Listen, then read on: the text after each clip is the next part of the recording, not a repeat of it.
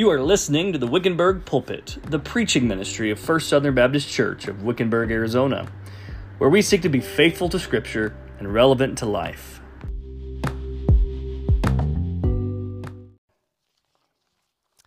Again, if you will, turn in your Bibles to 1 Peter.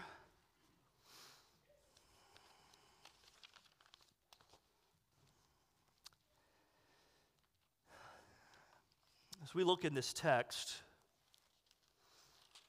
we're going to look in just a moment that we're looking at verse 13 through 25.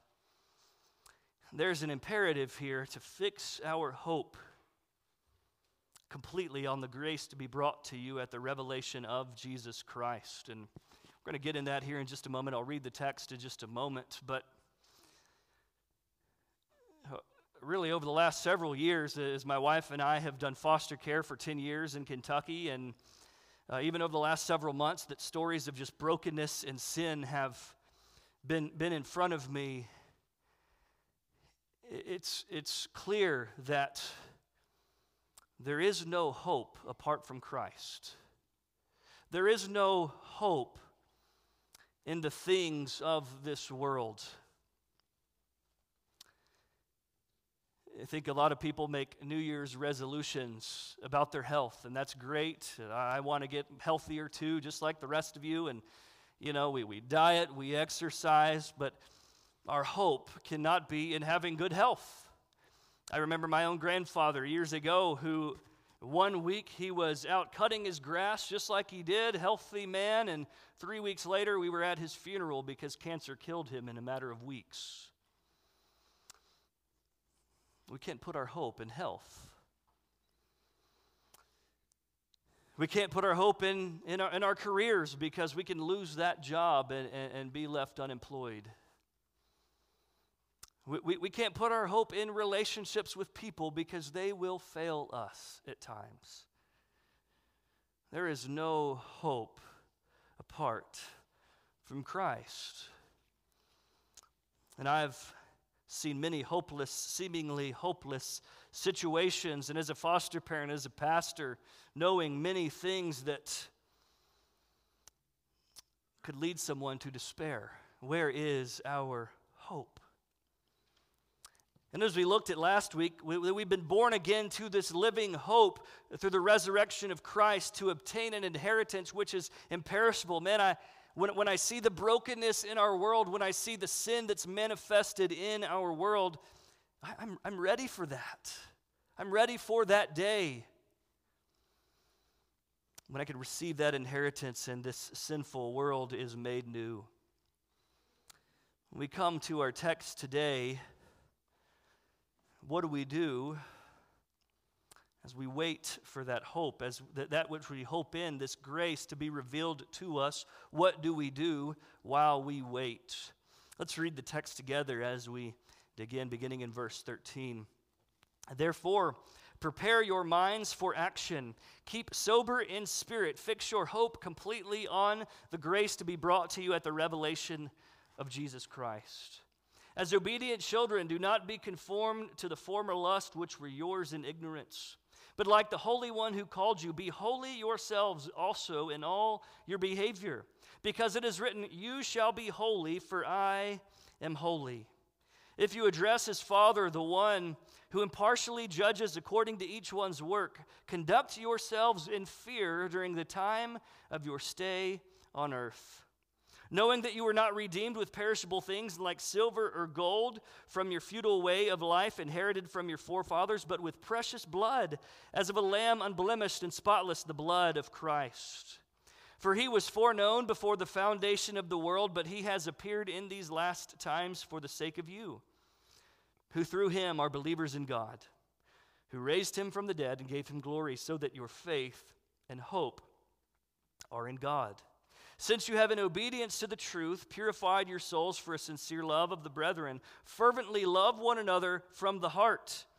For you have been born again, not of seed which is perishable, but imperishable, that is, through the living and enduring word of God. For all flesh is like grass, and its glory like the flower of grass. The grass withers, and the flowers fall off, but the word of the Lord endures forever. and this is the word which was preached to you. What do we do while we wait for this blessed hope? We see here that we have this first imperative in verse 13, this fixing your hope completely on the grace to be brought to you at the revelation of Jesus Christ. This is talking about when Christ returns, when he is finally revealed to us in his second coming. And this grace that we have had our faith in will be finally given to us. We will finally lay hold of that which is ours by faith now. But what do we do while we wait for this hope? While our hope is set here, what do we do? And I want us to see that as we set our hope on the grace and salvation we will receive when Christ comes, we must not wait idly, but live a life of holiness, fear, and love. We just sang a song that my hope is only in Jesus. My hope is only in Christ. And this idea of fixing your hope completely on the grace to be brought to you at the revelation of Christ, this connects us back to verse 3, that we were born again to this living hope, this inheritance that awaits us, that is reserved for us, that we are being protected for, that we talked about last week. This is our hope. Our hope is not in the things of this world. Our hope is not in the things that could lead us to despair. Our hope is only in and through Jesus Christ. And we are told, set your hope fully in that. And I'm sure you've probably heard the phrase, don't put all your eggs in one basket. You ever heard that before? That comes from a quote from Don Quixote in 1605, where he says, "It is the part of a wise man to keep himself today for tomorrow and not venture all his eggs in one basket." Now, what he's doing there is giving investment advice. That's great investment advice. I've got a retirement plan, and I've got money in various stocks, so that if one stock crashes, which is very possible in our economy today, the hope is that the rest of them aren't doing so bad, and I'm still making money that way for my future. That's great investment advice, but it's terrible religious advice. Scripture says here to set your hope fully on this, that our trust and our hope is fully on Christ, and in this hope that we have, in this imperishable inheritance that we will receive one day. That our hope must be fully in Christ. And exactly how do we set our hope in Christ fully? How do we set our hope here? Well, it tells us in verse 13, we have these two other verbs that the ESV captures this better by saying preparing your minds for action and keeping sober in the Spirit. This word, to prepare your minds for action, in the original Greek is a phrase that says to gird up your loins. Now, we don't talk like that, but essentially in that day, everybody, men and women, would both be wearing this long flowing robe, and even the ones in the military would be wearing this long flowing robe, and if they had to go to battle, they would have to pull up their long flowing robe above their knees and gird it up, tie a belt-like thing around their waist so that they could run in battle and be ready for whatever they had to do. A modern phrase for us today would be to roll up your sleeves. Get ready to work. Get ready to put in some effort. Our hope is not an idle hope. It is a call to action. While we wait, we are called to do something. And it says that we are to be sober-minded. We are to think rightly about ourselves and about who God is.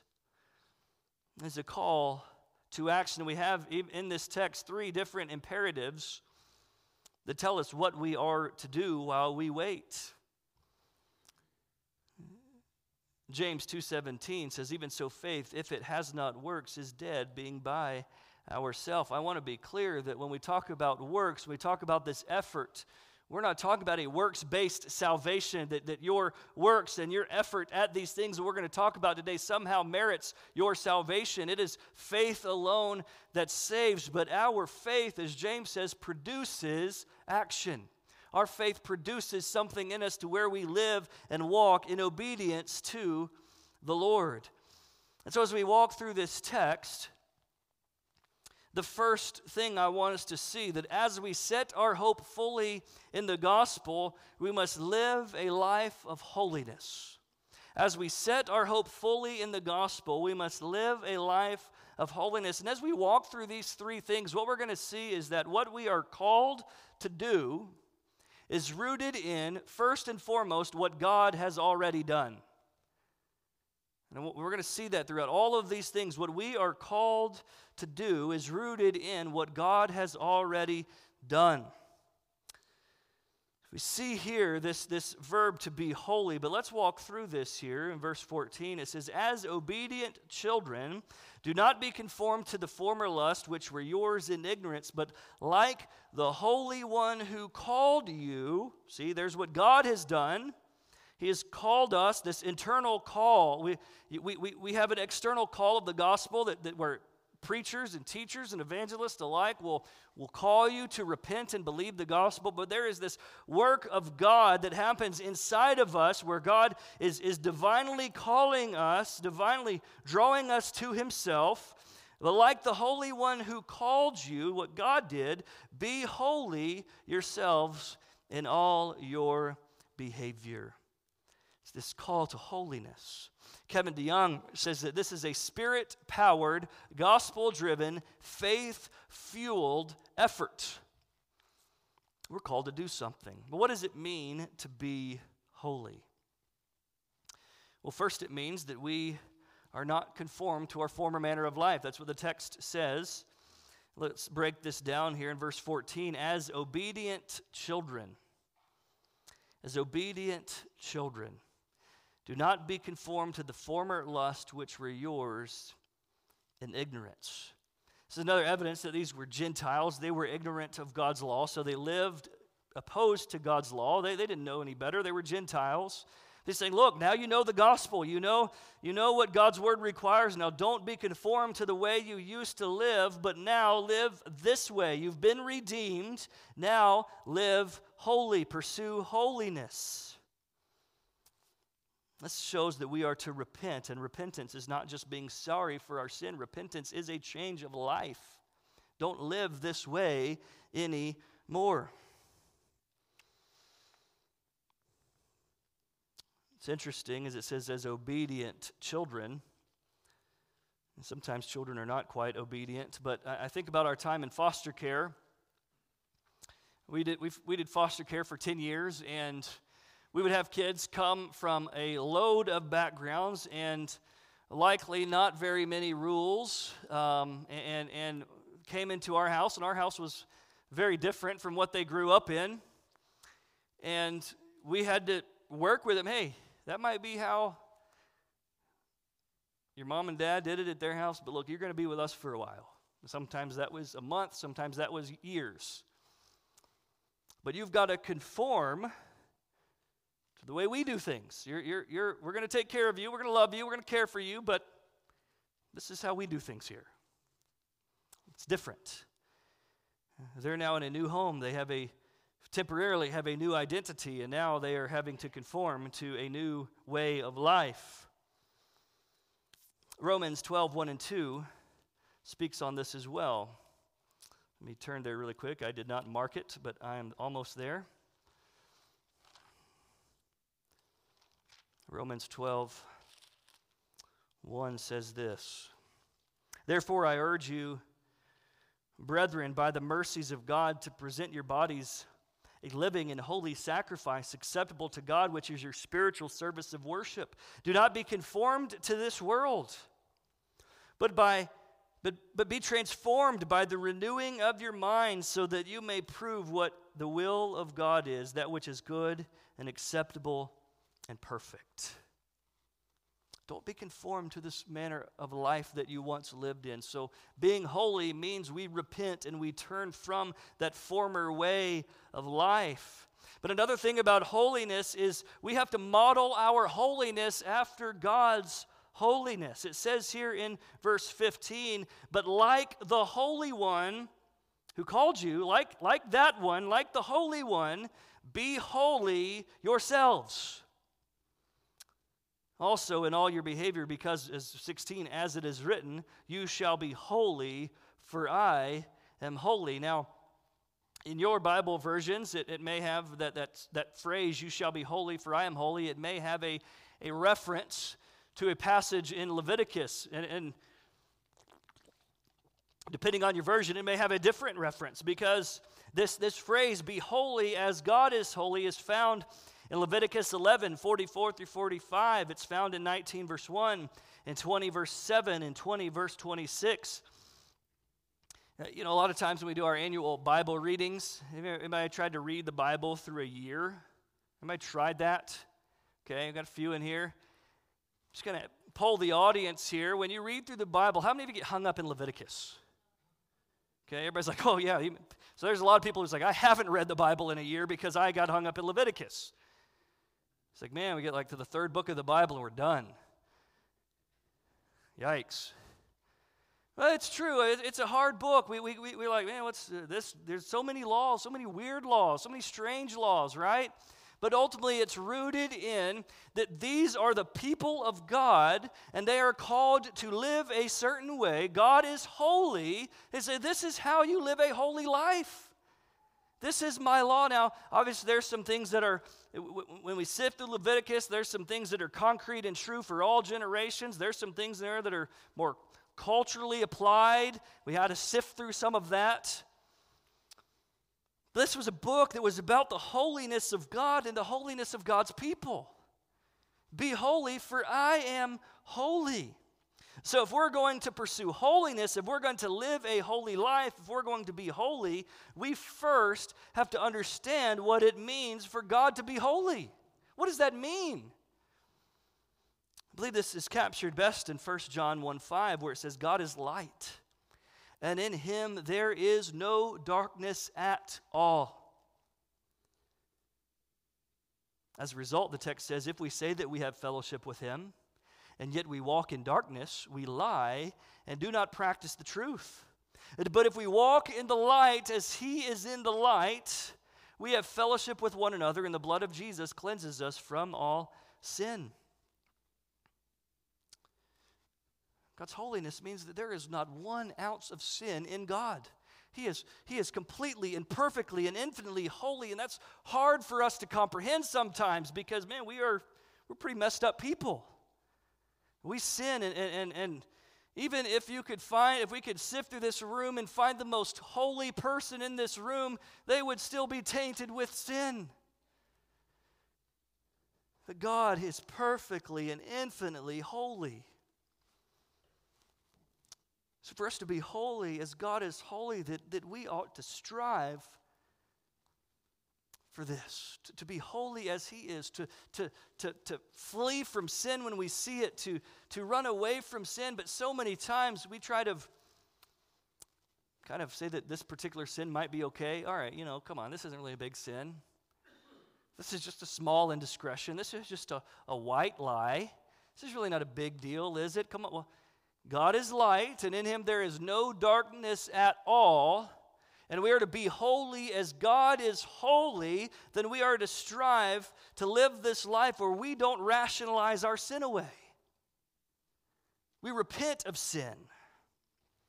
Hebrews 12:14 says, strive for peace with everyone and for the holiness without which no one will see the Lord. Allow me to share a quote. This is from Jerry Bridges in his book, The Pursuit of Holiness. And he says, many Christians have what we might call a cultural holiness. They adapt to the character and behavior patterns of Christians around them. As the Christian culture around them is more or less holy, so these Christians are more or less holy. But God has not called us to be like those around us. He has called us to be like himself. Holiness is nothing less than conformity to the character of God. Now, hear these words from Stephen Charnock, who wrote in the 17th century. He's a Puritan. And he says this, speaking of God's holiness: though we conceive him, God, infinite in majesty, infinite in essence, eternal in duration, wise and immutable in all his counsels, mighty in power, merciful in his proceedings with men, and whatsoever other perfections may dignify so sovereign a being, yet if we conceive him destitute of this excellent perfection and imagine him possessed with the least contagion of evil, we make him but an infinite monster, and sully all those perfections we ascribed him before. It is a contradiction to be God and to be darkness, or to have one mote of darkness mixed with his light.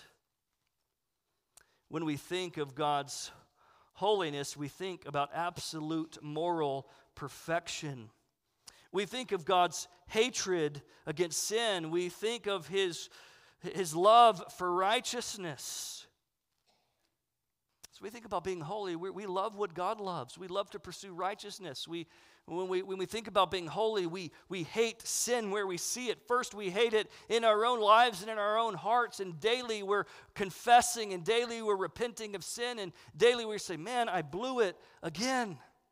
God, help me to be holy as you are holy.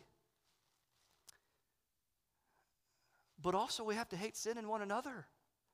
We have to hate sin in one another because we're called to be the holy people of God. We're called to be a holy church. And so many scriptures say that if you see your brother sinning, you go to him and you restore him and you seek his restoration. Why? Because we care about holiness. We're to be people who are holy. And the text also says here, if we look, to be holy yourselves in all your behavior. Maybe some of your versions say in all of your conduct. There is not one area of your life that gets a pass on holiness. Right? We think about, like, we put on our church face, right? I'm going to be holy at church. I'm not going to go to church. I'm not going to cuss. I'm going to put on my church face. I'm going to be holy when I'm with other Christians. But it says to be holy in all of your conduct. We're to pursue holiness not just at church, but we're to pursue holiness at home, in our marriages, and in our parenting. We're to pursue holiness when we're at the grocery store. We're to pursue holiness when we're stuck in traffic. Yikes. We're to pursue holiness when we're watching our team lose on the TV. Holiness is everywhere and everything. And we have to learn that now, because when we're in those moments, as we're looking in 1 Peter, these moments of suffering, there are going to be times in our lives where we want to put holiness on the counter. We want to say, you know what, I'm not feeling very holy today. I got to respond to this. I got to deal with this, and it's probably not going to be very holy. No, we can't do that. We've got to learn this now and develop this pursuit of holiness now, so that when we're in those moments that test us, it's already ingrained in our mind, like, you know what, I need to be holy. What would God want for me in this situation? How can I respond in holiness in this moment? Maybe I should wave with 5 fingers instead of 1 while I'm in traffic.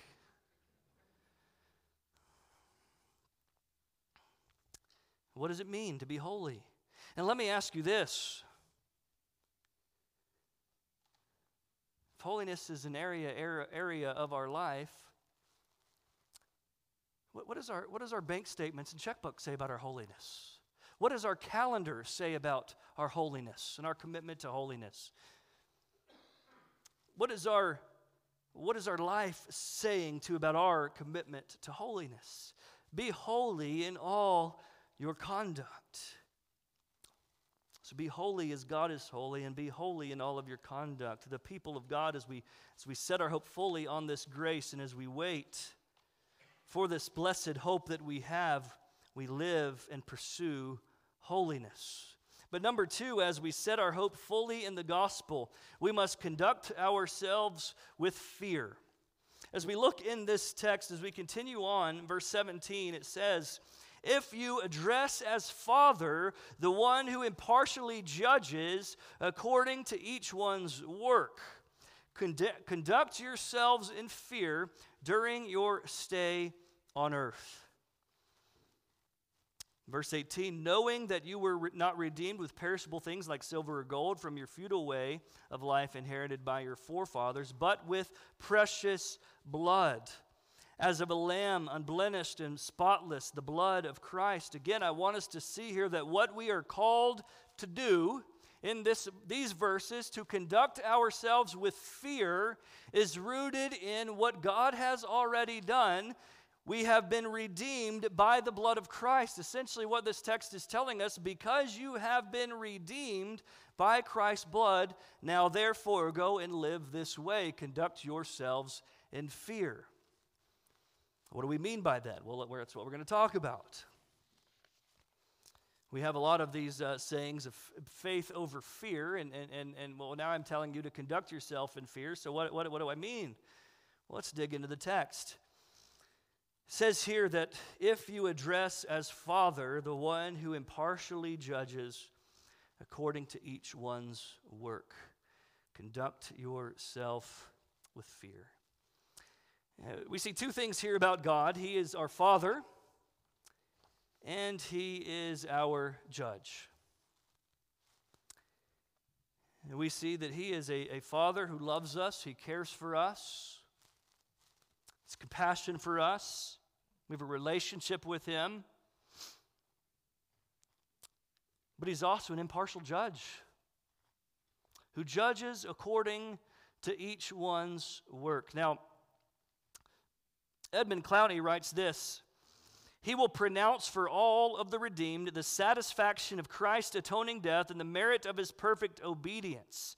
Yet the faithfulness of the Lord's people will also be displayed, not as the basis of our acceptance, but to show the reality of their faith in the Savior." I want to talk about this concept of being judged according to each one's work because, well, Pastor, you preached through Galatians and you've talked about being saved by faith, right? Yes, we are saved by faith and faith alone, but it's not a faith that is alone. It is, as James says, our faith produces works. And so as it says that He is an impartial judge who judges us by our works, it is our works that give evidence to what we have, our faith. Our works give evidence and testimony that our faith is real and genuine. If we say that we have faith in Christ and we don't live our lives for Him, then that faith is a hoax. Right? So these works, He's an impartial judge. Now, what does it mean to conduct ourselves with fear? Now, a lot of people want to say that fear is just reverence for God, and it's certainly a part of that we respect and have a reverence for God, but that is not entirely what it means to fear God. It literally means to fear Him. Not in a paralyzing way by we're afraid that God's going to just strike us down the moment we commit a small indiscretion. We're saved in Christ and we've been clothed with Christ's righteousness. That's not going to happen if we're clinging to Christ by faith. But listen to what this says in Matthew 10:28. It says, "Do not fear those who kill the body, but are unable to kill the soul, but rather fear Him who is able to destroy both soul and body in hell."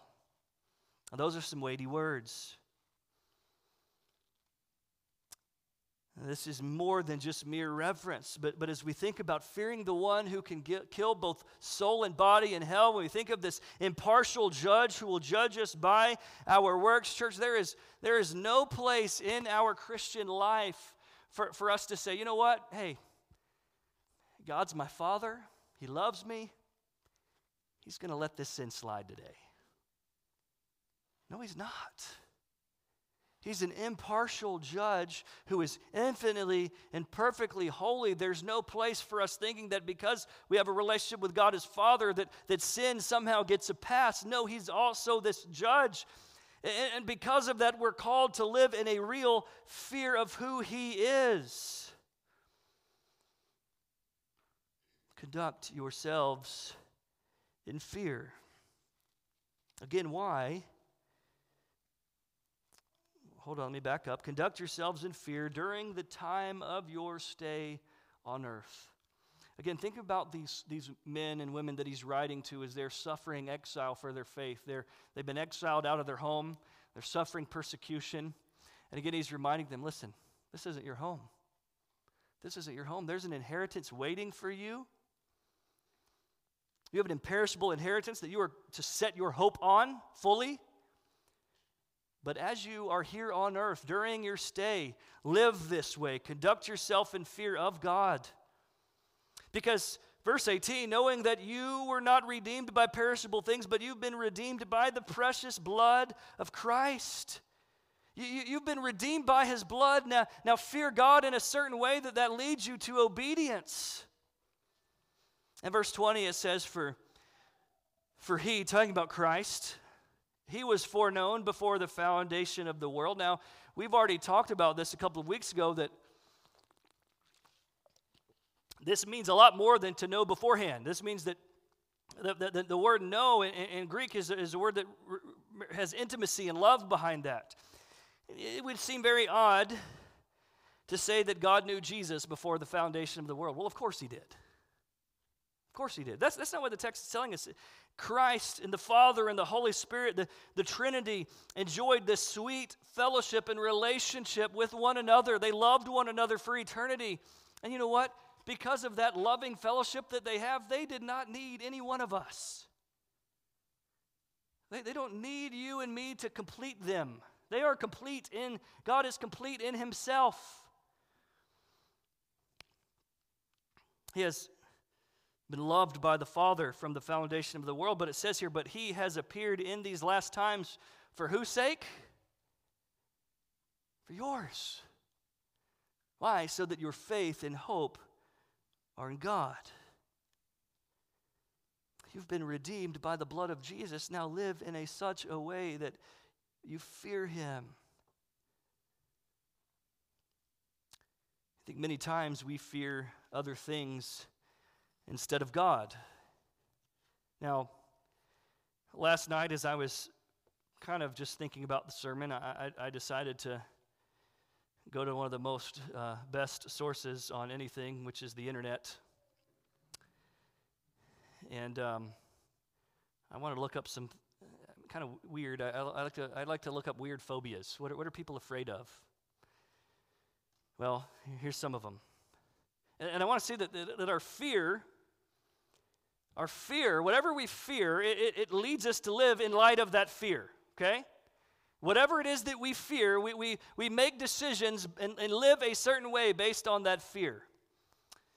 I make no qualms about this. I'm absolutely terrified of heights.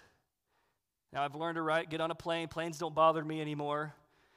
But man, when I went to the Grand Canyon for the first time, it's so beautiful, but I'm like, yeah, that's nice.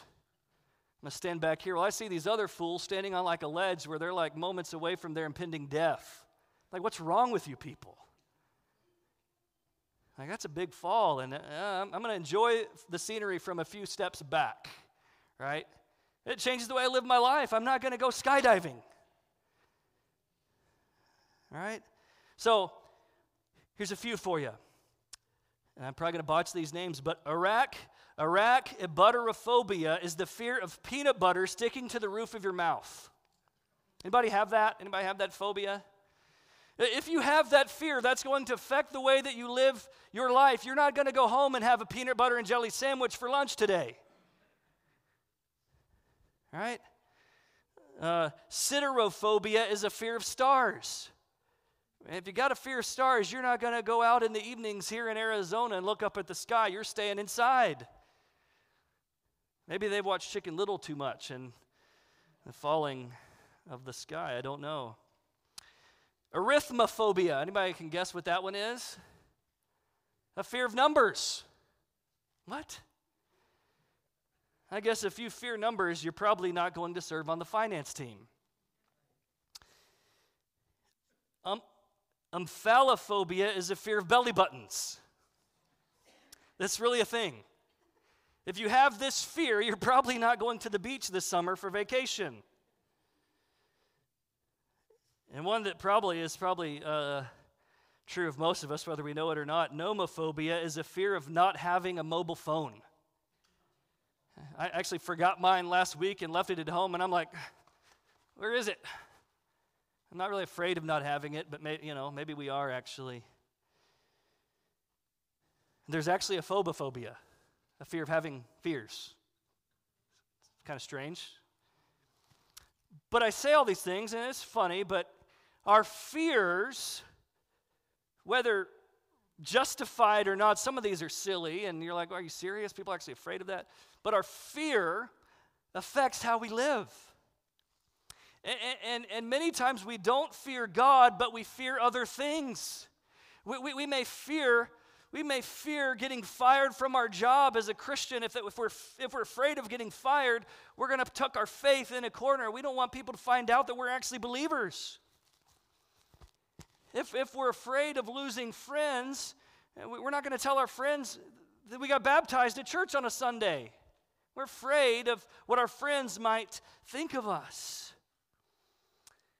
Our fears determine how we live our lives, but when we fear God, when our fear is in the right place, we will live according to His word and live in obedience and holiness. So we must conduct ourselves with fear as we are spending our time here on earth. Yes, we have a hope that is awaiting us, but we are to live with a healthy fear of God now. And lastly, number 3, as we set our hope in God, we must love one another fervently. As we continue in the text, verse 22, it says, "Since you have in obedience to the truth purified your souls for sincere love for the brethren." This obedience to the truth is talking about our initial obedience in conversion, whereby we obey the demands of the gospel to repent and believe. This is that initial obedience. Since you have been converted, since you have in obedience to the truth, since you've repented and believed, you've placed your faith in Christ, your souls have been purified through the gospel. And it says this has happened for a sincere love of the brethren. Now that's a bit odd. And I want us to say that we are saved primarily to be in relationship with God. We are saved to have a right relationship to Him. Scripture says we're to love God with all of your heart, soul, mind, and strength. That's the first and greatest commandment. Do you know what Jesus said was the second greatest commandment that was like it? May I remember? I hear it being mumbled. Love your neighbor as yourself. Right? We are saved and we are converted not just to have a right relationship with God, but we are also redeemed to have a right relationship with one another. That's what 1 John also talks about, that if we walk in the light, we have fellowship with one another, and the blood of Christ cleanses us from all sin. You have purified yourself. You have, in obedience to the truth, purified your souls for a sincere love of the brethren. You've been brought not just into a right relationship to God, but you've brought into a right relationship with others. I said, since this has happened, then, says, fervently love one another from the heart. That's what my NASB says, but I think the ESV it says, fervently love one another from a pure heart, and that captures it a little bit better. And we see three things here about our love for one another that must mark who we are. And the first thing I want us to see is that our love must be sincere. It says there in the text, since you have in obedience to the truth purified your souls for a sincere love. I believe the King James might say unfeigned. Essentially, it's a word that basically says you're not pretending, you're not faking this. It's not being an imposter. This is a real, genuine love. It's authentic. The second thing that we see is that love must be pure. It talks about loving from a pure heart. It's a word that means free of corrupt desire or free of ulterior motive. Now, I want you to think about this for a moment. Ladies, imagine for a moment, you walk into your house and your husband, he's got the house spotless. He's got the dishes put away. He's vacuumed the floors. He's made the bed. I mean, it is sparkling clean. Ladies, you're probably like, yeah, right, my husband's not doing that. But imagine he does, and you go in, you're like, all right, what do you want? What is it? What do you want? Oh, honey, I just love you so much. Oh, and can I go out to hunting with the boys this weekend? No, he's done something loving, but he's got something in his pocket. He's got an ulterior motive for that act. It's not a pure love. He's got a motive in mind. I would imagine you walk into the same scenario and the same situation. All right, what do you want? Honey, I just know you do so much for us. You work hard. I just wanted to do something nice for you. Have a seat, take your shoes off. Dinner's going to be ready in 10 minutes. No ulterior motive. You're probably like, wow, what'd you do with my husband? And no, there's no ulterior motive. There's no, just to love. The same thing happens in the church. Imagine, let's say Jordan over here needs help moving a couch, and I'm like, oh sure, man, I'll come help you with that. We get done. Hey, thanks for helping with that. Hey, no problem. I'm just here to serve. Hey, but just remember this when the offering plate passes through on Sunday. That's not obviously from a pure motive. I'll help you, but I got to have my back scratched too.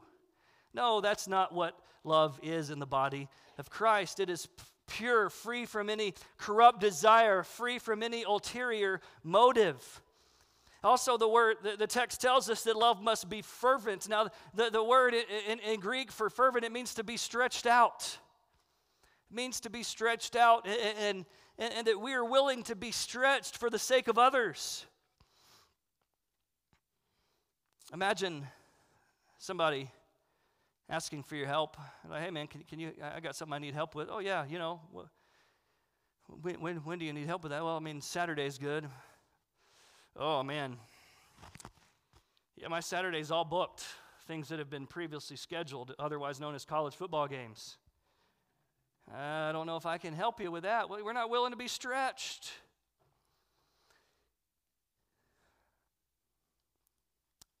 Loving others fervently. I want you to think about this. Are you willing to be stretched financially for others? Think about if you found out somebody was struggling to, maybe they've been laid off and they're struggling to get a bill paid. You know what? I'm going to step in. I'm going to help you with that. I'm going to take care of that for you. Might stretch us financially, might hurt a little bit. We might struggle for a little bit, but I'm going to help another brother in Christ. Or maybe being stretched with your time. Maybe you find out somebody needs help and you're like, man, I really got some other things I got to do, but man, I'm going to take some time out of my day to help that person because they need it. Loving others stretches us. Sometimes it stretches us mentally and emotionally because sometimes helping others, man, we get into it and it requires some mental effort. It requires some emotional involvement, and sometimes loving others, we get done with it. At the end of the day, we're like, finally I can sit down. It could be stretching. That's what we're called to do.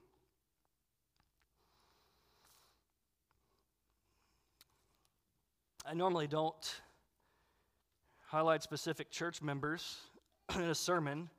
I may get in trouble for sharing this story, but I'm going to do it anyway, and I'll deal with any feedback I might get. But Guy and Debbie Smith are some of our best members here, and I was talking with Guy a few weeks ago, and they were at Spurs Cafe for breakfast, which I wasn't invited to, so we got a gripe against that. So that's we got to fix that. But no, he said it when he was there. He overheard a gentleman talking, and he kind of interrupted the conversation. They can talk to anybody, by the way. And this man had gotten his truck or trailer stuck somewhere, I believe about an hour away. And guy says, well, what do we got to do to get you out? And the guy was like, what do you mean? What do we got to do? I'm here. I can help you. What do we got to do? And guy went to purchase things that were needed. He went to go and spent all day helping this man who he's never met. Who does that? Right? But that's what we're called to do. As brothers and sisters in Christ, I'm going to give up my day and I'm going to stretch myself out because I see a need that needs to be met. Because I love people, I'm going to do that. And I was blown away by that because sometimes we won't even give up a few hours of the day to help somebody out. Well, hey, my team's playing, in about 3 hours. I can help you in about 3 hours. Really? Man, we've got some work to do. Love must be fervent. Again, here we see that this command to love sincerely and purely and fervently, this command is rooted in what God has done. Love this way. Why? Verse 23, for you have been born again, not of a seed which is perishable, but imperishable. That is through the living, enduring Word of God. We are able to love one another in this way because of what God has done in us through the new birth. Through being born again through the Word of God, God enables us to love others in this sincere, pure, and fervent way. Now, it's interesting, in this particular passage, it quotes Isaiah 46 through 8. And this is a word of hope and restoration to exiles in Babylon or in Assyria. And as they're saying, look, I know you're in exile. I know you are being persecuted. I know you're in exile. I know you're suffering. But God has a plan. He's going to restore you to the promised land. God's word does not fail. His word endures forever. That is what you can hope and trust in. The grass will fall away. You guys don't even get to see grass here in Arizona unless you water it. But the grass withers. Flowers fall off. Those are temporary, but the word of God endures. This is a word that we can hope in. And this is what we have been born again with. So as we've been born again through this enduring word, we are able to love one another in a way that we don't have ulterior motives. We are willing to be stretched out.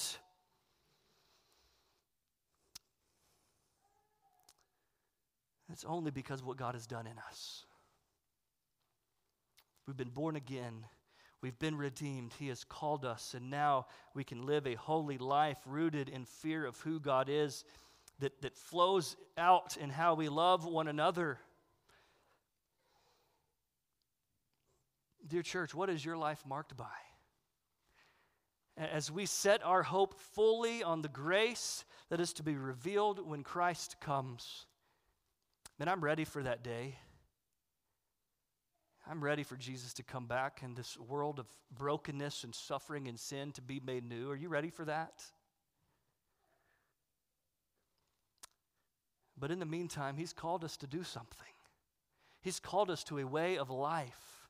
And our life must be marked by holiness, turning from those things that are sinful, being holy as God is holy, and our holiness is involved in every area of our life. He's called us to conduct ourselves with fear. Is your life marked by a fear of God? Or do you fear everything and everyone else?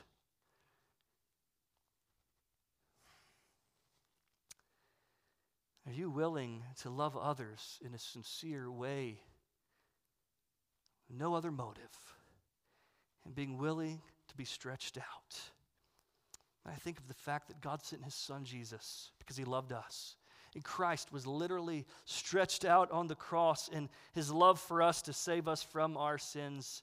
And I pray that we would be a people marked by this kind of love for others. if you're not a Christian today, if you haven't placed your hope in Christ, I want you to be sure that there is no hope in anything else. There is no hope in anything in this world. It will all fade away. People will disappoint us. Our health can change in a matter of moments. Our hope is only in Christ, and you can have that hope today. But I want to be very clear that this is not a call to just wait for heaven. This is the call to be a good Christian is not a call to just get out of hell free. It's a call that places a demand on your life to live in holiness, fear, and love. To believers, where is your hope now? Life may be hard now, but what would you say? If I could only blank, life would be better. Maybe if you're single, well, man, if I could only get married, life would be much easier. Well, go talk to a married couple. Let them share you a few things. And maybe you're married and you've been married and you're just not fulfilled. If I could only have kids, life would be better. Go talk to some parents. Let them change that thinking for you. I mean, if I could only have blank, well, nothing in this world can give us hope except Christ. But as your hope is there, what is marking your life? May we continue to be a church marked by corporate holiness, a church marked by fear and a sincere and fervent love for one another because of what Christ has done in our life. Let's pray together.